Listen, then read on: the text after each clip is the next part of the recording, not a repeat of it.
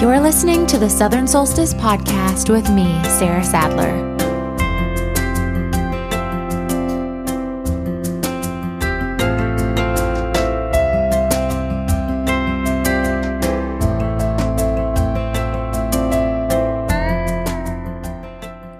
Hello, and welcome back to Southern Solstice Podcast.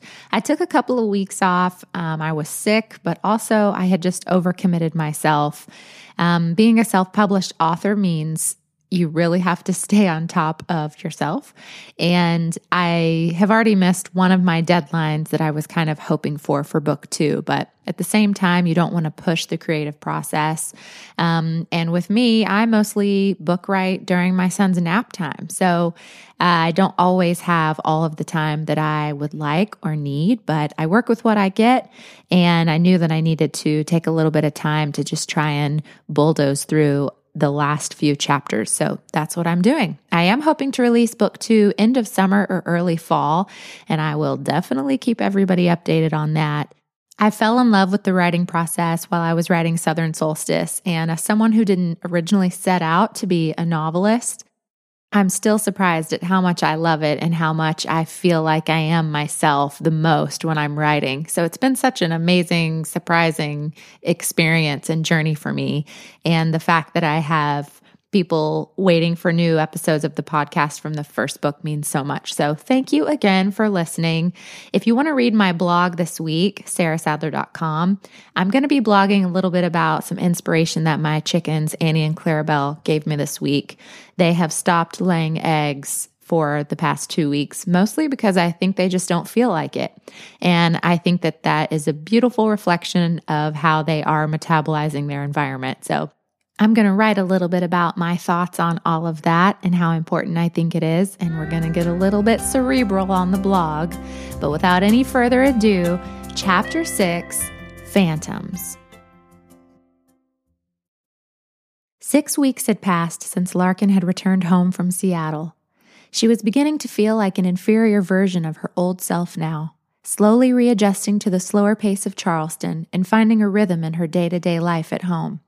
She occasionally caught herself enjoying simple things again, a morning walk to Waterfront Park, running errands with Bart, cooking lessons with Lil, and late-night porch talks with Bunny.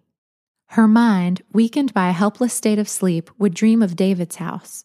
In some dreams, she'd just stand outside, watching his shadow move inside. In other versions of the dream, she'd find a house key and let herself in, trying not to be found out. All versions made her feel empty and lost. Charleston was in full blossom now. The first of many annual festivals celebrating blooming flowers were underway, and brightly colored window boxes draped wave petunias and lobelia down house fronts. A blanket of warm salt water and gardenias perfumed the streets, intensifying with the unpredictable coastal breeze. A week after the unfortunate knife accident, Larkin returned to the hospital to have her stitches removed. She was filled with irrepressible disappointment when an expressionless, middle-aged nurse walked in to perform the procedure. Somehow, she knew it was not as pleasant of an experience as it would have been if Dr. Miles had been there to do it. She ran into Nurse Jenkins on the way out of the exam room and asked, as casually as possible, if there had been any phantom doctor sightings. Nurse Jenkins shook her head, apologetic for not knowing more. Larkin, then feeling ridiculous for wearing 3-inch heels and a silk halter dress in hopes of seeing Dr. Miles, walked briskly outside where she cried for 5 minutes. Bart pretended not to notice the smudged mascara when he arrived to pick her up, and they rode silently back to the Ashby house. Jackson extended his New York trip after the stock market took a tumble, but he called Larkin as promised to let her know he was still looking forward to getting reacquainted when he returned. She hoped he meant it in the most platonic of ways. Larkin was also spending most nights in her own room in the main house now. She was easily persuaded to stay in the carriage house, though, when Lil presented the offer of late-night Bananas Foster or blancmange. Larkin listened for hours as Lil retold stories of when she first met Alistair and their whirlwind love affair. Lil's eyes twinkled as she remembered how they drove to North Carolina on a dare and eloped in a small chapel in the mountains months before their planned wedding. Pris's daughter Sylvia went to dinner with Larkin a couple of times. Larkin quickly discovered that they had very little in common. Sylvia was ambitious and abrupt, and Larkin found herself struggling to keep her side of the conversation interesting to her. Caroline and Sam picked up Larkin twice a week for a day of adventures. Sam was always full of information about wild animals and fictitious creatures and loved collecting shells on Kiowa Island. He gave even the broken ones to Larkin as if they were diamonds, fragmented and tattered as they were. When Sam would finally pass out from exhaustion for his afternoon nap, Caroline and Larkin would talk for hours about everything from their capricious childhood to the downfalls of their relationships, past and present. Larkin told Caroline about her short-lived fling with Jackson Winslow years earlier, the burden of the secret somehow alleviated. Larkin began to appreciate her sister more than she ever had, finally understanding their difference as experience instead of hereditary. As it turned out, Caroline and Aaron had endured a great deal of marital strife early on. Living within a budget proved strenuous, even for someone as undemanding as Caroline. Aaron made it very clear that Bunny's monetary influence was not permitted, so Caroline took a job at a high-end ladies' boutique in town to offset her customary living expenses. Bunny begged Caroline to let her help them, but Caroline grew to love making her own money. Eventually, accepting that Aaron and Caroline wouldn't take handouts, Bunny found a way to persuade the store owner to sell the boutique to her, and Caroline became the highest-paid store manager in retail history. By the time Sam was born, Aaron's residential renovation business had taken off astronomically, much in part to Bunny hiring him for project after pointless project at the Ashby house. Bunny always found a way around the rules, but Caroline was more than happy to be a full-time mother, and Aaron accepted that Bunny was irrefutable. There are certain things you don't ever have to think about when you grow up the way we did, Caroline told Larkin. This sounds ungrateful, but in many ways, I feel as though I was at a disadvantage. I feel like I became confident when I became self-sufficient, out of necessity, I guess. Larkin considered the idea of self-reliance and what it would be like to live independently of Ashby money. There was no denying she was a hard worker, but all of her work experience had been as unpaid internships, or worse, secretly funded by Bunny. Bart was gentle yet relentless in encouraging Larkin to find something she enjoyed doing. He saw how tirelessly Bunny worked to keep a busy social calendar for her when she wasn't with Lil or Caroline. Bart also saw how Larkin didn't know how to tell her no. Despite his loyalty to Bunny, he knew that Larkin needed to get out from under her thumb if she had a chance at a normal life. Because of her name alone, Larkin would always be taken care of, but becoming emotionally independent of Ashby money and social status under Bunny's reign was vital. Larkin had difficulty sleeping much past daybreak anymore, whether in her room or in the carriage house with Lil. She seldom dreamed about anything that she could remember the next day, but she would awaken with both her heart and mind racing, unable to stop the feeling of disorientation. Before the sun had melted through the fog that enveloped the harbor, hovering above the placid water, Larkin would go for a run through the battery, sometimes running for an hour before she had collected her thoughts enough to stop. By the time she returned home, Bart had coffee brewing and the morning paper placed on the kitchen table, job opportunities highlighted in yellow for Larkin. Most were outlandish manual labor jobs like deep-sea fishing vessel first mate or work-at-home opportunities promising takers to get rich. Bart's subtle sense of humor let Larkin settle into the idea of working again, and the daybreak routine became a welcome joke between the two of them. It infuriated Bunny that Bart would imply that Larkin needed anything more than what she could offer, though she never said anything. She would just wad up the newspaper after Larkin was done with it and throw it in the trash, leaving it displayed on top for visual evidence of her disapproval. Bunny considered canceling the classified section in the paper altogether since she owned over half of the Post and Courier, but quickly changed her mind when the board of directors informed her that it was the classifieds paying the staff's salary. Lil thought it was a wonderful idea that Larkin wanted to work. "Don't rush into anything, but I do think the right opportunity will be really good for you, honey," Lil said, encouraging Larkin over a tomato sandwich.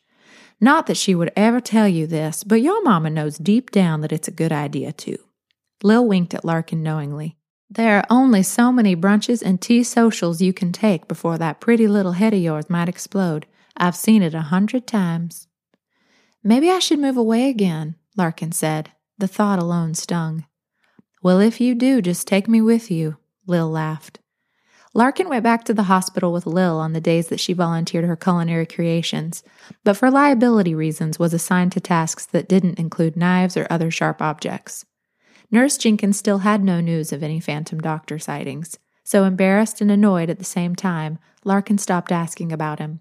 She began resenting him for not being more obtainable and decided officially to not care any more after she couldn't find any listings for a Dr. Miles in the business pages of the phone book. He was a phantom indeed. It was the first day of May, murky and shadowed with cloud cover, when Larkin woke up. The windows in her bedroom were covered with a sheet of water cascading over the balcony, enclosing her bedroom in a dark curtain. Hurricane season was at least a month away, but rain of this kind would settle in and stay, suspending over the harbor until a crescendo of light would pierce the clouds. She had felt it coming for days, the oppressive heat and humidity building up like steam in a pressure cooker. For only a moment, half cognizant in the unusually gray morning light, she could have believed that she was still in Seattle. It took only a moment to realize where she was and again how she had gotten there. She allowed herself to think about David long and hard. Where he was, if he thought about her, if he felt remorse. She imagined him returning to the empty East Highland Drive townhouse, a tinge of pain greeting him when he realized she was gone, his face riddled with repentance for leaving, his knees buckling under the weight of his decisions. Larkin kicked off the covers and made her way to the desk at the edge of the room, overlooking the soggy landscape. She would write David a letter. In hopes of closure, she would even forgive him. She thumbed through her stationery, pulling out a cream-colored square cardstock with her initials embossed in chartreuse. Without much forethought, she began to write. David, there are so many things that I thought of saying. The truth is, though, there are not enough words to say them with, or enough paper to write them on, so I'll spare us both the misery. I've been waiting for what feels like forever to hear you say that you are sorry. But since you haven't, I don't suppose that you are. I'm actually fine without your apology. Simply put, I am where I should be. I almost want to thank you, but since that feels unnecessarily kind considering the circumstances in which I returned home, I will instead forgive you. And one day, when it doesn't sting so much to remember the details of your face or the way that you held your fork wrong side up, I will hope you are living a wonderful life. One day, maybe years from now, when you finally allow yourself to feel guilty and ask the inevitable question, what if? Please know that I didn't waste as much love on you as I did ideas. When we first met, you told me that you didn't deserve me. You were right. For whatever it's worth, though, I would have gone on loving you forever, but it would have never been anything like the love that I know I want now. Larkin. She walked across the room to her nightstand, opening the drawer where she had tossed her engagement ring. She looked at the square 2-carat solitaire, realizing it was set too high and void of character. She tried it on her finger one last time before she slipped it into the linen envelope, sealing it closed along with the hopes it had once represented. The overcast sky had allowed Larkin to sleep in an hour later than usual, but it was still quite early. She tugged on the infamous cashmere hoodie and opened her bedroom door, walking quietly down the stairs. When she walked into the kitchen, she saw Bunny at the breakfast table, uncharacteristically slouched over a cup of coffee, reading through the day's classifieds that Bart had highlighted. "Everything okay?" Larkin asked, stopping in the doorway. "Yes," Bunny replied dramatically. "No." She tossed her hands up in the air, letting them fall gently back in her lap. "I don't know." "Did something actually happen?" Larkin asked. "Or are you just depressed because it's raining?" She poured a cup of coffee and sat down. Bunny hated rain vehemently. Another reason she'd never understood Larkin's choice in moving to Seattle. No. Bunny stuck her lips out in a pout. "It's just, are you happy here? I mean, did I do the right thing bringing you back home?" "What makes you think it wasn't the right thing?" "Oh, I don't know. You won't stop wearing that post-apocalyptic depression uniform for one thing," Bunny said, waving at Larkin's ensemble. "I can smell the stench of heartache on you from here." Larkin pinched at the front of her hoodie, taking a subtle whiff. "And you and Bart are always laughing and looking for jobs, and it makes me feel like you're going to spring out of here the first chance you get. And what if next time it's to some foreign land like Iceland or, I don't know, New York? You and your sister and Lil, you're all I've got." "I'm not going anywhere," Larkin consoled her. "And New York is actually not a foreign land, and I'd never move to Iceland." Larkin waved the envelope addressed to David in the air. "I wrote him a letter. I told him that this is where I'm supposed to be." Larkin sighed deeply. "And it's true, you know. This is where I'm supposed to be. If I didn't know it before, I know it now." Bunny's eyes watered. "Really? So me dragging you back here, that was a good thing and I can stop feeling so guilty?" Larkin laughed. "Didn't exactly have anywhere else to go." "Oh, stop it." Bunny wiped at her tears. "I can think of worse places than here, like New York." Bunny took the envelope from Larkin, examining the lump from the diamond inside. "Good decision, baby. You only keep the ring if they die. It's tacky otherwise." Bunny smirked, half seriously. "I'll have Bart mail it for you." Pris knocked and opened up the back door simultaneously, tossing her umbrella to the side. "Good morning, beauty queens," she said with trill enthusiasm. "Have you seen it outside? It's wonderful. All my little plants are just going to grow, grow, grow." Pris flipped her hair over, colossal with humidity, shaking out the extra moisture. Rain or shine, Pris walked faithfully every morning. On days that Hank was out of town or already on the water, she would change her route to include a stop at the Ashby house. Pris poured herself a cup of coffee and plunked down at the table, letting out a satisfied sigh. "Well, if it doesn't smell like gossip in here." She glanced from Bunny to Larkin, eyes twinkling with anticipation. "So tell me what I miss." "Well, Larkin has written a letter to you-know-who," Bunny said, "so that's that." "Oh, I see," Pris whispered. "Well." She reached over and squeezed Larkin's arm. "Proud of you, sugar. Hope you gave him what for." Larkin shrugged. "I guess so." "Oh, I almost forgot to tell you," Pris interrupted. "Jackson got back last night, and he wanted me to tell you that he'll stop by sometime today to see what you're up to." Pris beamed with enthusiasm. "I think we're driving him crazy at the house." Larkin felt a knot in her throat. Seeing Jackson again had unearthed ancient feelings of confusion and rejection, leaving her with the unpleasant taste of unforgiveness in her mouth. Bunny and Pris exchanged a glance when Larkin didn't immediately respond. "Lark?" Bunny asked. "Did you hear what Pris said about Jackson being back?" "Yes, sorry, great. That sounds great," Larkin lied, nodding her head. "And," Pris continued, "I may have mentioned just accidentally that it's your birthday next week." Pris conspicuously winked at Bunny.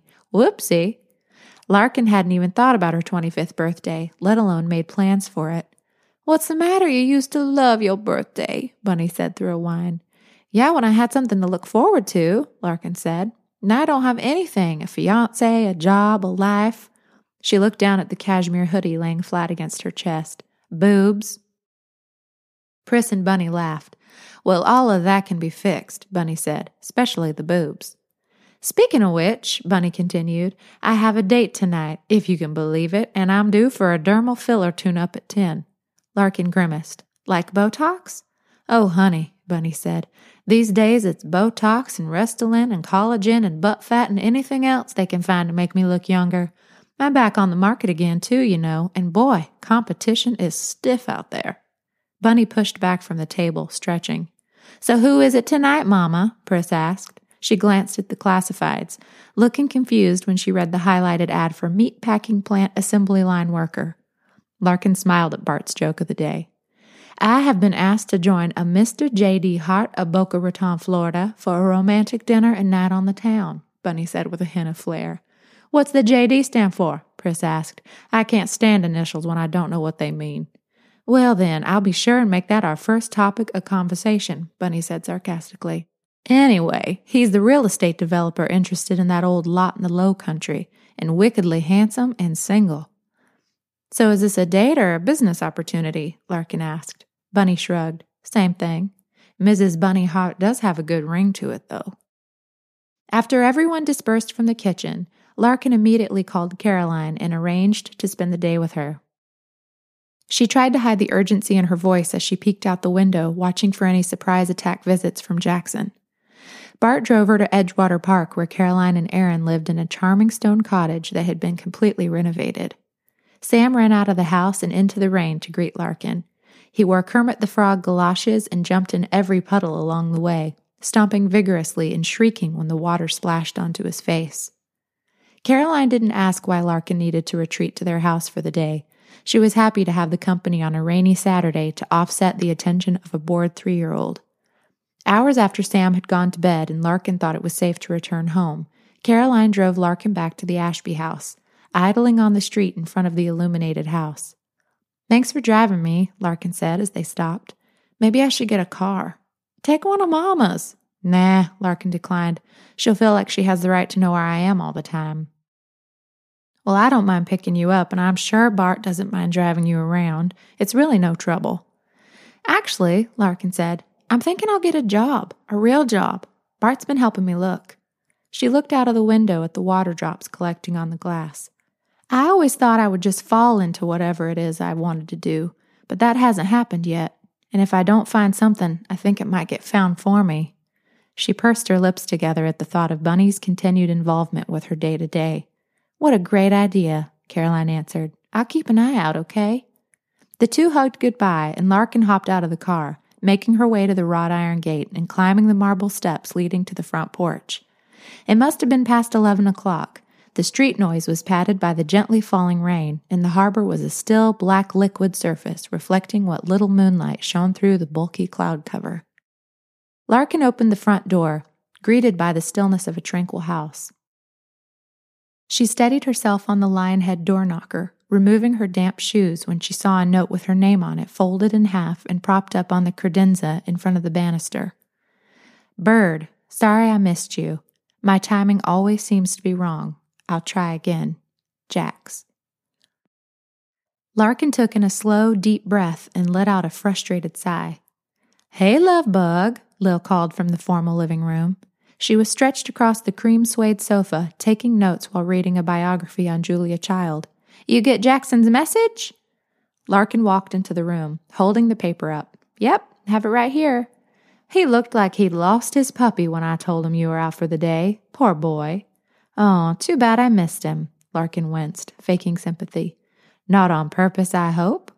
Lil studied her granddaughter's face. "You know, sometimes we don't want what everybody else wants for us, and that's okay. Just don't torture him because of it." "Oh, it's not like that, I'm sure. Just not sure why he wants to be friends now." Larkin felt a pinch in her chest. She'd always been so honest with Lil. Lying even a little bit felt wrong. She knew exactly what Jackson was interested in. Lil let out a deep, sleepy laugh. "I love that you think you've got everybody fooled. It's kind of adorable. But really, Larkin, did you think that all this time nobody would find out about you and Jackson? This town is too small for that. Or maybe this family is too small for that. I do find it very interesting that he came back home just a few weeks before you did, though. Maybe it's destiny or fate or something." Larkin felt lightheaded, like the room was suddenly spinning. Her cheeks felt warm, but she couldn't tell if she had turned ghost white or burning red. This complicated everything. The expectation everyone had for her and Jackson was suddenly realized. Bunny, Pris, Lil, they'd known about her and Jackson all along. "Well, good grief, it's not the end of the world, you know." Lil patted the couch cushion beside her, motioning Larkin to sit down. "It's just embarrassing," Larkin said, floppily joining Lil. "That was a long, long time ago. We're not even the same people anymore. I mean, he practically fell off the face of the earth, and now he just shows up and wants to hang out." "Well, now," Lil began in a soothing voice, "from what Pris has said over the years, I don't think Jackson has had the easiest of times down in Alabama.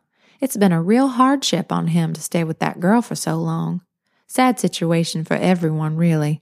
I think he's just looking for some familiar faces."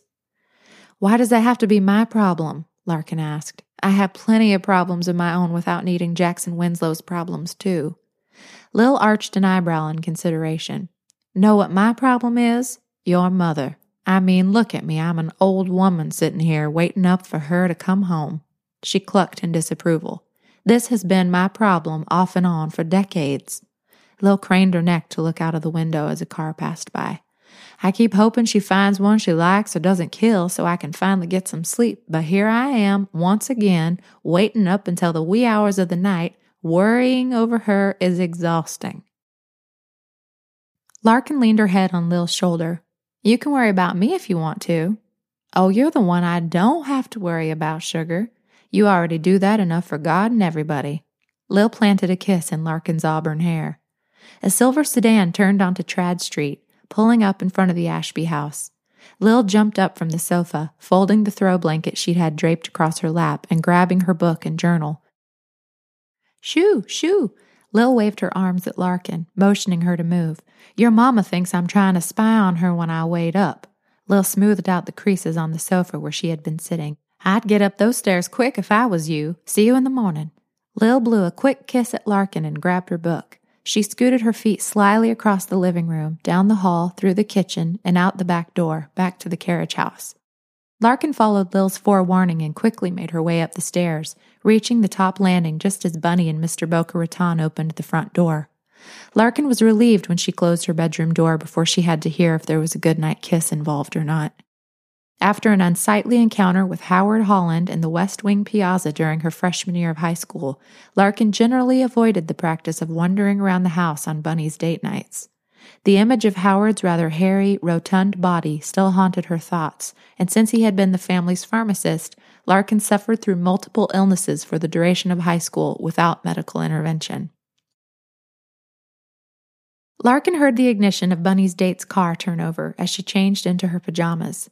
After the Howard Holland incident, Bunny was always discreet with men in the house, but still, Larkin felt at ease knowing there was no one strange in her mother's bedroom for the night.